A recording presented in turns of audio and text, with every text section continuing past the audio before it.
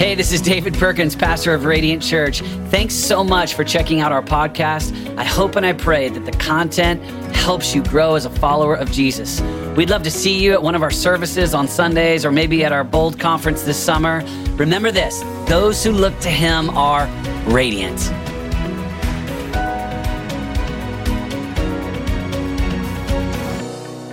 Today, the message is coming from Lisa Bevere.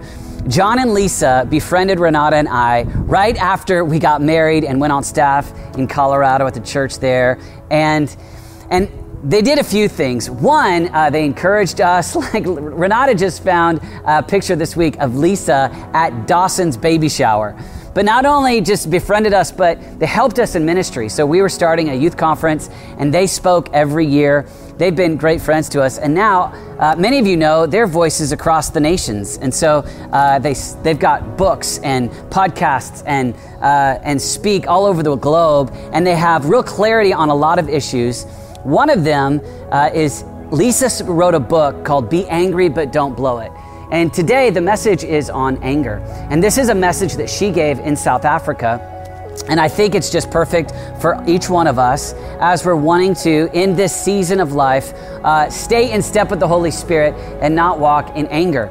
And so I'm excited for you to hear this message. I think that so many of us in the middle of the COVID-19 dynamic, and there's things that we're missing out on. Maybe there's financial collapse. Maybe there's opportunities we're missing out on, but there's all kinds of people just suddenly facing some anger there. Obviously, you know, with the things we're facing in our nation right now, there's a lot of anger. And I think walking in step with the Holy Spirit is a prophetic message for our church. And so I'm excited for you to listen to this message. I actually just want to read the text, and then we're going to let Lisa preach it today. And it's phenomenal. Actually, she's really funny as well. So it's super funny. It's convicting. I think you're going to love it. She's a delight to listen to. So enjoy this. But let's read the text, Galatians chapter 5. I'm going to read starting in verse 16. It says this, "But I say, walk by the Spirit, and you will not gratify the desires of the flesh. For the desires of the flesh are against the Spirit, and the desires of the Spirit are against the flesh. For these are opposed to each other to keep you from doing the things you want to do. But if you are led by the Spirit, you are not under the law. Now, the works of the flesh are evident: sexual immorality, impurity, sensuality, idolatry, sorcery, enmity, strife, jealousy, fits of anger, rivalries, dissensions, divisions, envy, drunkenness, orgies, and things like these. I warn you, as I warned you before, that those who do such things will not inherit the kingdom of God. But the fruit of the Spirit is love, joy, peace, patience, kindness, goodness, faithfulness, gentleness, self-control. Against such things there is no law. And those who belong to Christ Jesus have crucified the flesh with its passions and desires. If we live by the Spirit, let us also keep in step with the Spirit. Let us not become conceited, provoking one another, envying one another." Anyway, great text from Paul here in Galatians 5. I love this message. Enjoy this, and then I'm going to pray with you at the end of this message. Hey, Radiant Church, I love David and Renata. Now, John and I have had the privilege of knowing them for a really long time. We actually knew them when they were newlyweds, before they had any children. And it has been such a joy to see both David and Renata grow and flourish in their calling, and now to plant this church. And so I am very honored that I get to come to you through a message that I believe is a crucial message for the body of Christ, how we navigate anger. So you're thinking, I'm not angry. Well, I was. So I hope this helps you. I hope it actually brings some healing and strengthening to both your marriage, your individual lives, and your families. Thank you, Radiant Church, for opening your hearts and opening your house of worship to me. I'm going to show you my family again. That was just like a quick blur of family. Okay, so these are my grandchildren, my beautiful Texas daughter-in-law, my firstborn son. We're going to be talking about him tonight.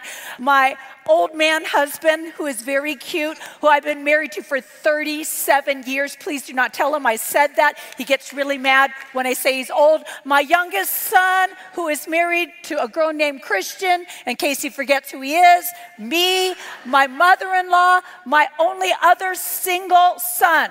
Then I've got my second son and his beautiful wife, Jessica. Do you see everybody looks normal? Do you see they all look happy? Okay, I just want you to look at this because this is the redemption of God in this photo. And I want to do something. I'm going to be talking about being angry and not sinning. Because a lot of us know how to be angry and sin, but I'm going to talk about how to be angry and sin not. And I'm going to talk about it from my own life. I grew up Sicilian. I don't know if you know what a Sicilian is. Anybody here know what a Sicilian is? Wave at me. Okay, Sicilians are Greeks, Arabs, and Italians mixed. We are the ones that gave the world the mafia. You're welcome. It was our contribution. Everybody has a contribution. The mafia is ours. I hope you enjoyed the movies. Anyway, I am Sicilian. Then my mother is French and Apache Indian. I'm just kind of putting together a little bit of a package there. My dad 100% Sicilian, my mom French, Apache Indian, and thank God a teeny bit of British because that just kind of helps with some stuff. And I grew up in a very angry household. I got saved in 1981. The majority of you are not even born then, but I was born again in 1981, married John Bevere in 1982, became a pastor's wife in 1988. And in 1988, because I was sitting on the front row like you guys, I prayed a stupid prayer. I said, God, I'm just about perfect. God, I'm a pastor's wife. I'm sitting on the front row singing hallelujah, falling down once a month. God, I think you are so pleased with me. So I'm going to just pray a prayer that sounds good. Father, I want you to come into my life and excavate it. Just go in. I had been singing over and over an old school song. Take me in to the Holy of Holies. Take me in by the blood of the Lamb. Take me in to the Holy of Holies. Take your coal, cleanse my lips. Here I am. Thought that I would go to bed that night and an angel would tap my shoulder. Here's your coal. But there was a very different process that began in my life. See, before that prayer, just once a quarter, I would maybe freak out on my husband. I would maybe call him names. I would maybe say things I shouldn't say, but it was just like maybe 4 times a year. But after I prayed that prayer, it was now once a month. That's when I learned about premenstrual tension. I was like, until the Church of Jesus Christ puts all the women into the spa for that week, of course they are going to be living on the edge. But now if John would say, honey, are you getting ready? I'd be like, that's not it. But it always was it. Then it went from once a month to like every single week. That's when I figured out, you'll understand this, Chris, we're youth pastors. Probably all of the witches in Orlando have targeted me and they are praying against me. I am under spiritual attack. That is why I'm angry.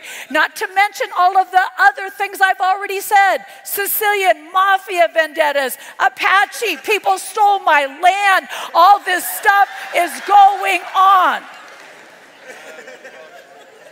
I began to be afraid to open my mouth. And I have one of those husbands that, like does not let something like stop.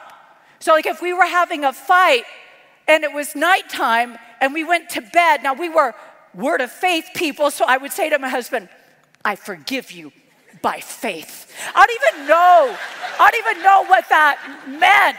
But if his leg happened to come over into my space after I'd forgiven him by faith, I'd kick him back, I'd like roll over off the edge of the bed, and then John would say, no. He'd flip on the lights, rip off the covers, and say, we are not doing this. We cannot let the sun go down on our wrath.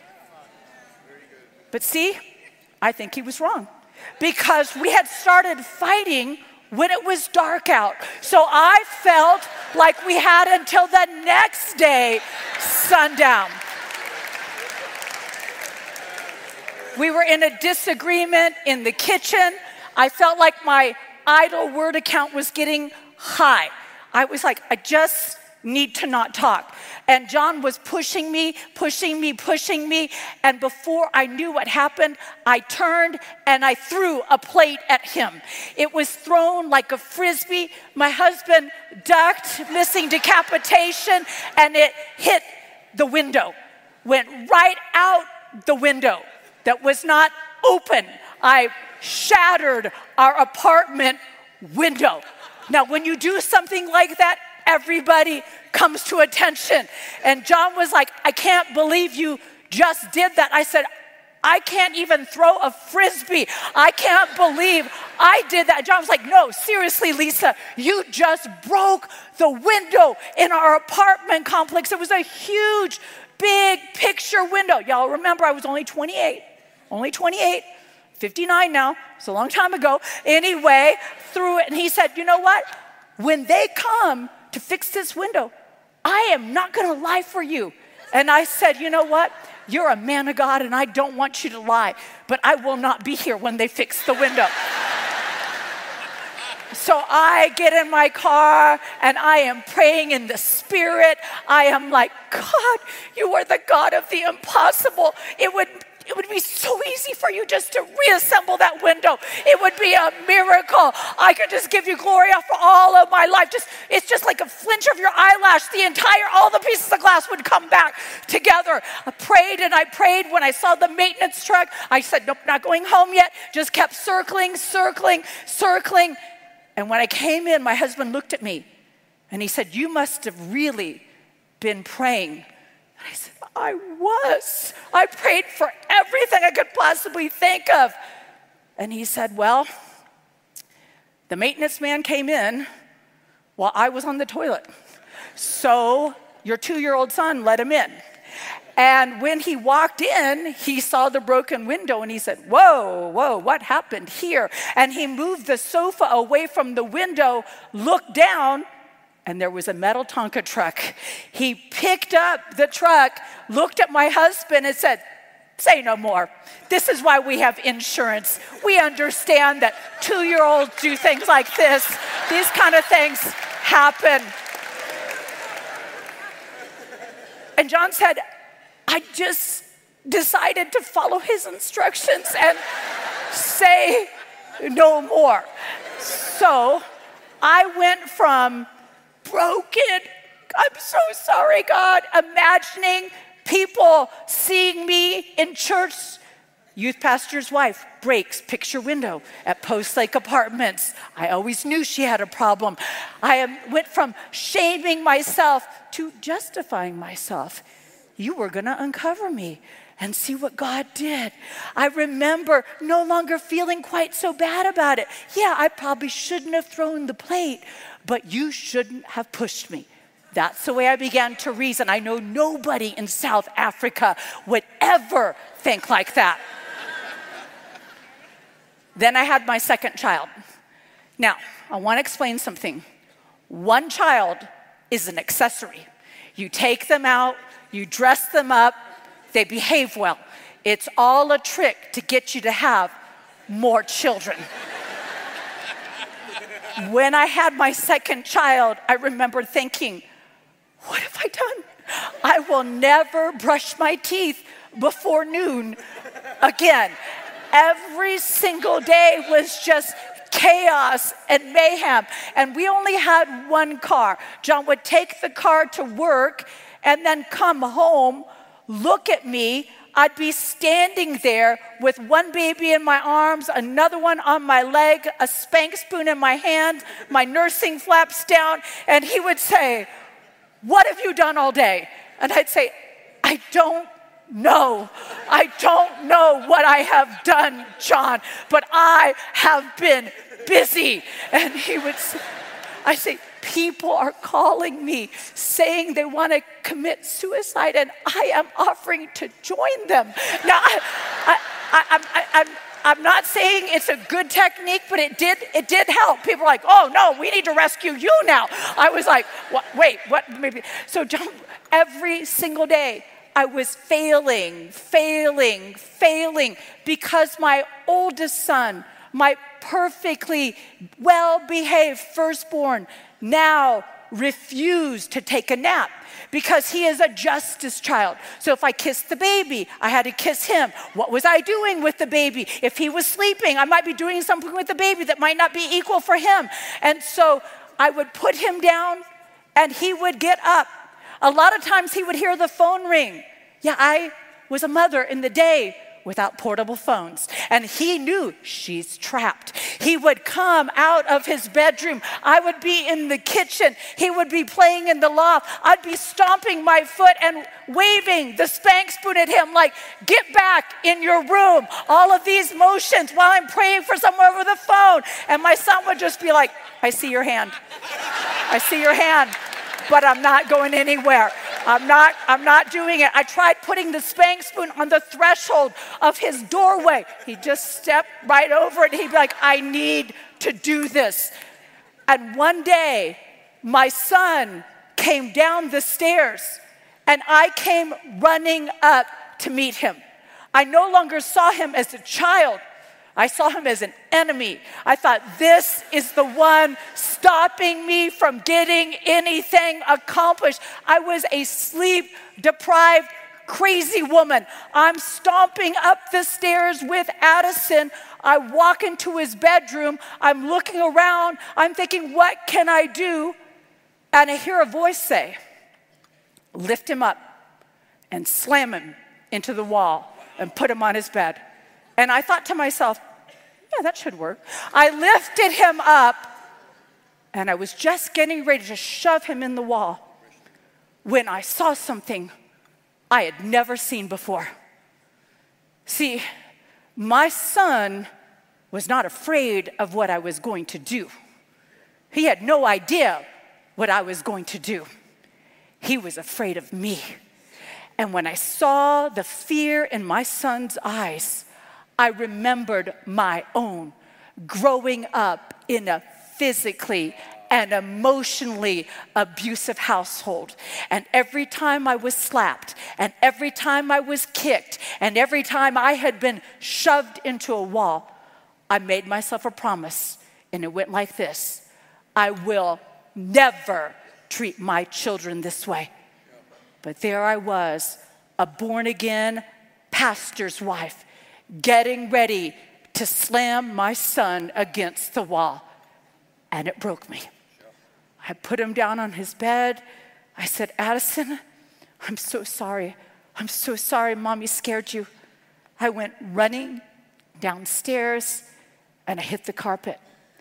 And I wept until my entire being was empty. I said, "God, it's not the witches in Orlando. God, it's not the Apache. God, it could be the Sicilian, but you're bigger than that. God, it's not my mother. God, it's not my father. It's not John. It's me. I have a real problem with anger, and I don't know how to be free." Wept and wept. And then I heard the Spirit of God whisper to me. And he said, "Because you're no longer justifying this, I'll take it out of your life."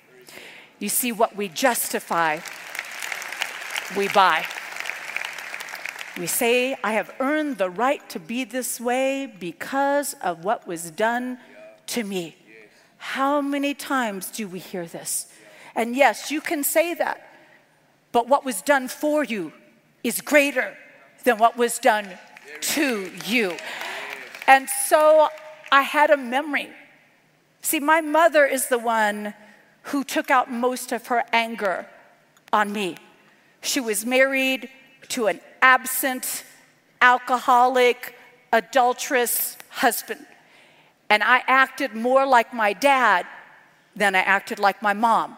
So I grew up hearing, you're just like your father, you're just like your father, you're just like your father. So when my dad didn't come home by a certain time, she knew he was in the bars. And I did everything I could to stay away from her because it meant that her anger would be taken out on me. But she would always find me. So there was one incident that I had hid away in my heart. My mom became a Christian when I was in my teens, and I became a Christian at 21. And my mom came to me, and she said, will you forgive me? I didn't raise you the way I wish I would have. She said, I didn't raise you the way I would have raised you if I had been a Christian. And I said, yeah, I forgive you. I forgive you.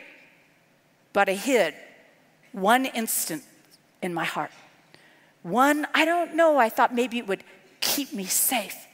It was the only one that when I thought about, I actually felt pain. And I heard the Holy Spirit say, call your mother and bring up that particular instance. And I was like, no, I'm not gonna bring that up. God, I have a beautiful, amazing husband. I totally have compassion for her now. I should never have held that back. And he said, nope, you need to call your mother. So I called my mom, and I'm weeping on the phone, and I said, Mom, I almost slammed Addison into the wall. And then I said, I need to ask you to forgive me for the one thing I never forgave you for. And then she started crying. And she said, Lisa, that's the one thing I've never been able to forgive myself for. Well, there's a reason for that. Remember the parable of the wicked servant forgiven the unpayable debt, goes out, grabs the fellow servant, pay me what you owe me. I was like, I understand that. He almost just got in trouble. But no, that's not what God said. The other servants reported it back to the king. And what did the king do? He takes the wicked servant and said, I forgave you the unpayable debt. And what does he do? Throws him into prison. But the other one now was in torment. And so I was tormented by the very thing I refused to forgive in my mother. So when I forgave my mother, we together prayed, broke the curse of abuse off of our family. And I just remember it was just this beautiful healing. The worst day of my life became this beautiful moment in my life. And then John came home. And I thought, do I tell him? Because I did call one of my girlfriends and I said, you can't believe I almost slammed Addison into the wall today. And she said, but you didn't. She said, I almost slam my kids into the wall every day. See, I didn't need somebody that was going to give me sympathy. I needed accountability. What does the book of James say? Book of James says, confess your sins one to another that you might be what? Healed. See, I was forgiven when I confessed it to God, but I was healed when I confessed it to my mother, and then I was made accountable when I told my husband what almost happened. And John had no problems being my accountability partner because he had been on the other side of that anger. I want to read to you from the book of Galatians 5:16. And the heading in the ESV says, keep in step with the Spirit. But I say, walk by the Spirit, and you will not gratify the desires of the flesh. For the desires of the flesh are against the Spirit, and the desires of the Spirit are against the flesh. For these are opposed to each other to keep you from doing the things you want to do. What did I want to do? I wanted to be a better mother. What did I want to do? I wanted to be a loving wife. But because I was living under the law of this was done to me, therefore I can do this, I was not living in the Spirit. Justifying and blaming puts all of us back under the law. He goes on to say, but if you are led by the Spirit, you are not under the law. Now the works of the flesh are evident: sexual immorality, impurity, sensuality, idolatry, sorcery, enmity, strife, jealousy, fits of rage. There I was, busted. Well, this one says fits of anger, but NIV says fits of rage. Rivalries, dissensions, divisions, envy, drunkenness, orgies, and things like these. And then he goes on to say, I warn you, as I warned you before, that those who do such things, the NIV says, practice this. Another version says, live like this, will not inherit the kingdom of God. See, that was incredibly sobering for me. But I want to unpack it because I know that we have all done things. But it is different to do something and another thing to have a practice of something. See, a doctor has a what? Practice every single day. That's where he goes. That's what he does. That's living like this. And that's living a life where we say it's okay to be like this because of the other people in my world. And I'm watching what is happening with the men and the women in the world. I'm watching the women begin to think it's okay to have a fit of rage. It's okay to act disrespectful. It's okay to have a mean spirit because of something that was done to us. But this is what I have learned about the genders, that what wounds one wounds the other. And we cannot act like the world and point our fingers one to another, because we're not going to be like Adam and Eve and blaming. It was never that Adam and Eve were supposed to blame each other or shut down the voice of the woman. It was that Adam and Eve should unite their voice and speak to the serpent and say, God is good and it is written. So, I don't want to live my life according to the flesh. And then it goes on to say, but the fruit of the Spirit is love, joy, peace, patience, kindness, goodness, faithfulness, gentleness, self-control. Against such things there is no law. And those who belong to Christ Jesus have crucified the flesh with its passions and desires. If we live by the Spirit, let us also keep in step with the Spirit. Let us not become conceited, provoking one another, envying one another. Came home, told John, because see, I knew I was forgiven. I knew that I had been healed, but I had a habit pattern. And patterns of habit are incredibly strong. See, every time I was angry, I was used to stomping around through the house. I was used to slamming things.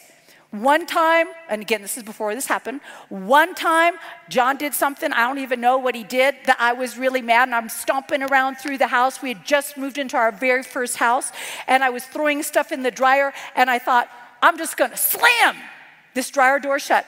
And when I slammed it, my husband was standing there. He picked me up, carried me out to the garage, and locked me in the garage. And he said, you are staying out here until you calm down.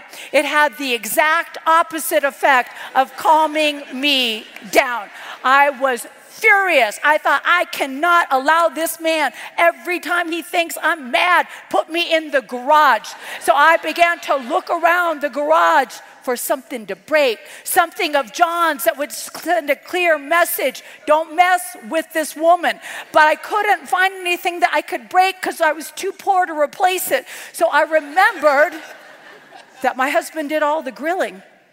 So I picked up a hammer and I thought, I'm just gonna put a dent in the lid of this grill. And every time John goes to grill, he'll say, whoa, That woman's strong. And I reached back, and I remember hearing the Holy Spirit say, if you hit this grill, it's going to be you doing it. It's not the witches. It's not a demon. It's you. I hit the grill, and I said, I bind condemnation in the name of Jesus. Brought John out to the garage to see my handiwork. He was not impressed. So I had a habit pattern of pitching a fit. So what I started to do is every single day when I woke up, I would pray, God, put a watch over my mouth. Let me be slow to speak, quick to listen, slow to wrath. See, as a Sicilian, I would tell my husband, hey, if you want to have passion in the bedroom, you have to have things thrown at you in the kitchen. It's just the package deal. So I had made so many excuses. I was quick to speak, slow to listen, quick to wrath because I was fiery in my blood. So I had to stop allowing that to be my normal. I'd say, God, show me what that looks like. You know, a lot of times when we talk about renewing our mind, people think it's just memorizing, and memorizing is great, but I'm not that smart. And so what I do is I read a scripture, and then I meditate on it. I say, if I'm going to be slow to speak, what is that going to look like? Am I going to count to 10? Am I going to stop thinking of my response while my husband's talking? Okay, one of the best ways to do that is whenever my husband said something, I actually said it back to him. That way I was paying attention. And then sometimes I would say, so is what you're saying? And then I would say it and he'd be like, no, that's not actually what I was saying. Then I'd be like, okay, tell me what you're saying. That was being quick to listen and slow to wrath. What is wrath? Wrath is when you think you have the right to punish someone. Anger has 3 stages. Anger, that's normal. It's normal to be angry about stuff. Rage is like you just put a gun on the table. It says now we have a threat in the air. Wrath is shooting somebody. Again, I'm sorry for the mafia correlations. It's just my world. But we need to actually stop things before they get out of hand. And one of the other steps is I had to tell my husband, I don't like it when you chase me around when I'm upset about something. I need to have a little bit of space so that my idle word account doesn't get too high. I need to be able to step back, that's what anger does, so that I can return. God, when he was mad, he would turn his face away, then he would turn his face back. We got to get this stuff resolved because the wrath of a man or a woman never works the righteous purposes of God. Another key I had was if you want to be heard. Because a lot of times people get angry because they feel like they're not being heard. I have a really smart husband, and I'd be talking, and I could see he is preparing an argument like a lawyer while I'm just trying to talk. But that would make me rampant. I'd start ramping, stop it, and then he'd just argument going higher because John would go logical. So what I had to learn is if I wanted to be heard, I needed to say it the way I like to hear it. I don't like to be yelled at. I don't like to be threatened. I don't like somebody being aggressive. And we are in a day and a time where our voices need to be heard. So we need to learn how to speak so we can be heard. In a nation such as this, poised on a threshold, watched by the world. In so many ways, you're a social experiment, a beautiful melting pot. So many people are watching. So many people are thinking, are you going to make it? Now, I know in my spirit that John and I feel very attached to South Africa. It's really interesting to me. When I go to my audience, number 1 is America, number 2 is South Africa. And so I know that our hearts are connected and our messages are connected to this soil. I know Pastor Andre has taken our resources and Pastor Wilma has taken our resources and they have scattered it as seed into your lives and into the leadership. And I am here to say to you, don't you allow it to be downgraded to the anger of people. Don't allow judgment to come out of your mouth.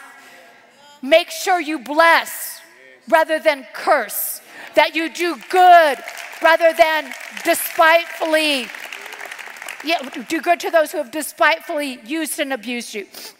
In a crowd like this, just as in America, there'd be people in here that grew up in similar circumstances to me, maybe way worse.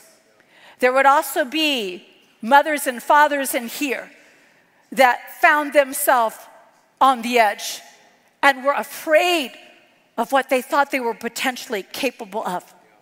There would also be parents here that went over the edge and they did things that they're so ashamed of, so afraid that sometimes they'll even justify it. I remember my mother used to always say, "I'm sorry I hit you, but you made me so angry." See, that's an apology, and an apology is the defense of a behavior. Apologetics is the defense of Christianity. We are not called to apologize. We are called to confess. And a confession is, I'm sorry, I was wrong. And here's what I love. There's always new mercy. There's always a new beginning. There's always a fresh start. There's always something that God can take and redeem it. Do you know my testimony?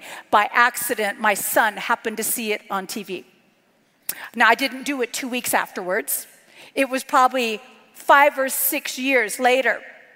I had Christian television on. My son walks into the room and he is watching the TV. I'm out of the room. I didn't even know I was going to be on TV that day. And my son is listening to me tell the testimony of me almost slamming him into the wall. Not something I wanted him to hear. And when I walk into the room, panic hit me. But my son turned and looked at me and he said, "I can't even picture you doing that." That is the redemptive power of God. So I want to do something. I want to set something in motion.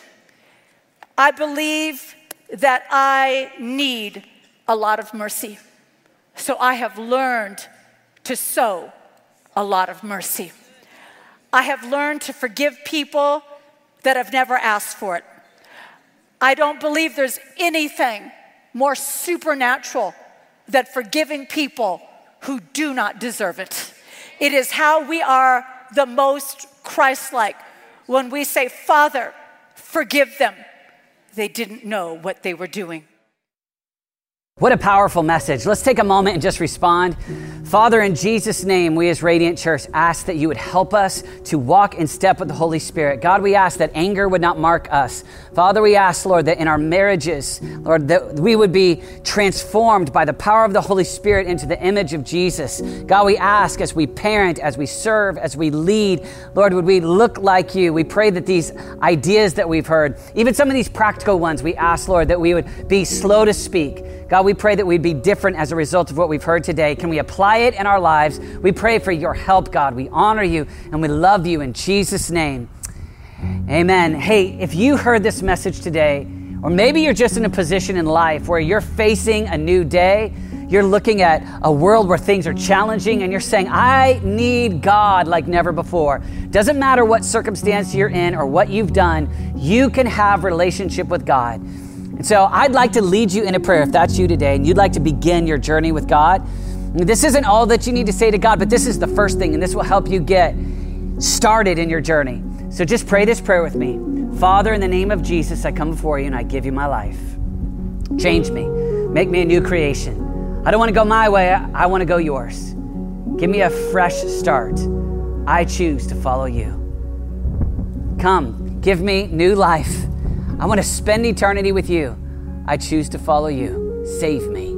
In Jesus' name, amen. If you prayed that prayer, you have begun a new journey with Jesus, and this is the best decision that you'll ever make. I want to invite you, though, to take a step. I want to invite you to get connected in relationship. Maybe even, if you're willing, let us send you some resources.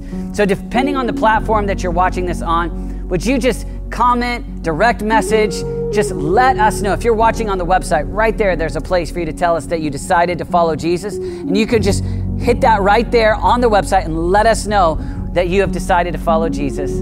We're committed to you. We want to help you on your journey.